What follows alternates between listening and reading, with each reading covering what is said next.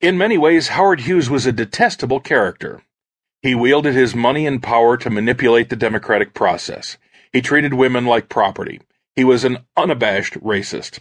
He didn't seem to have an artistic bone in his body, yet he arrogantly declared himself a movie director. He was an irrational red baiter who fired numerous alleged communists working for his moving company. Despite his wealth, Hughes was not a philanthropist. The money he did give to charities and causes usually had a cynical political motive behind it. For the most part, Hughes saw his fellow human beings as pieces on a chessboard to be moved here and there to suit his needs. He liked peas. But while I'm not a big fan, I do find Hughes fascinating. He was smart, some say genius, and largely self-educated. He was an important aviation innovator, despite having no formal training in aerodynamics.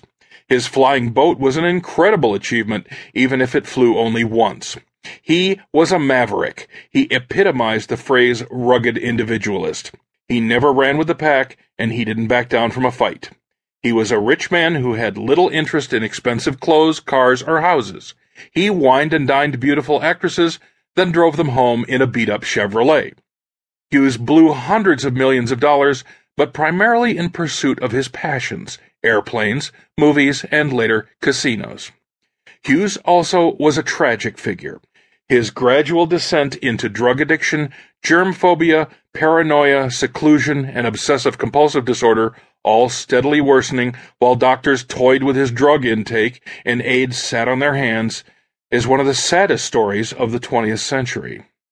Indeed, Hughes was the last private man, as Joan Didion called him in 1967, while he was living in the penthouse of the Desert Inn Hotel in Las Vegas, with only a handful of personal aides granted access to his suite.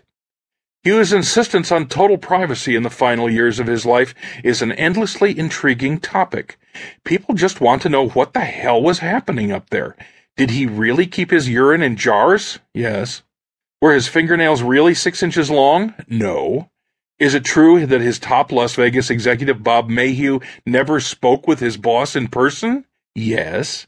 Is it true that he snuck out of the hotel a few times to visit a prostitute in rural Nevada? No. Did he really watch the same movie, Ice Station Zebra, over and over? Yes. A whole book could be written just confirming and debunking the legends generated by his privacy obsession. I'm also fascinated by Hughes's impact on Las Vegas.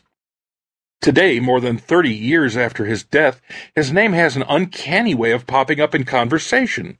Everybody in Las Vegas, it seems, knows somebody who worked for Hughes in some way, shape, or form.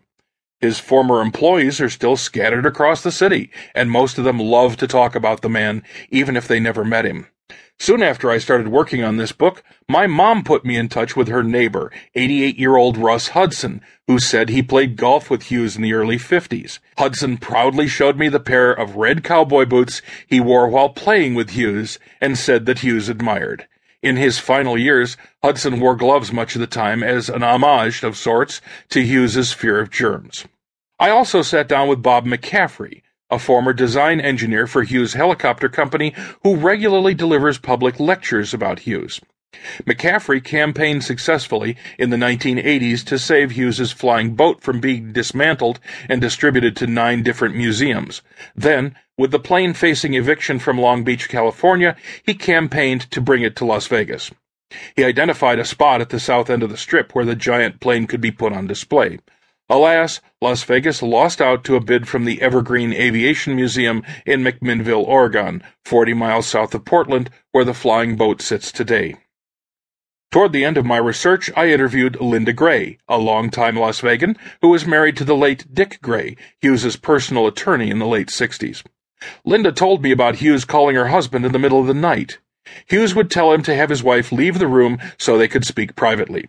Richard would rustle the bed covers to suggest her departure, but in truth she would remain by his side while her husband discussed whatever was on Hughes's mind at 3 a.m. After Hughes died and the Mormon will came to light, memos written by Hughes in Linda's possession were used to compare with the handwriting of the will to determine its legitimacy. These are just 3 of the many people who have Howard Hughes on the brain. There is no shortage of books about the man.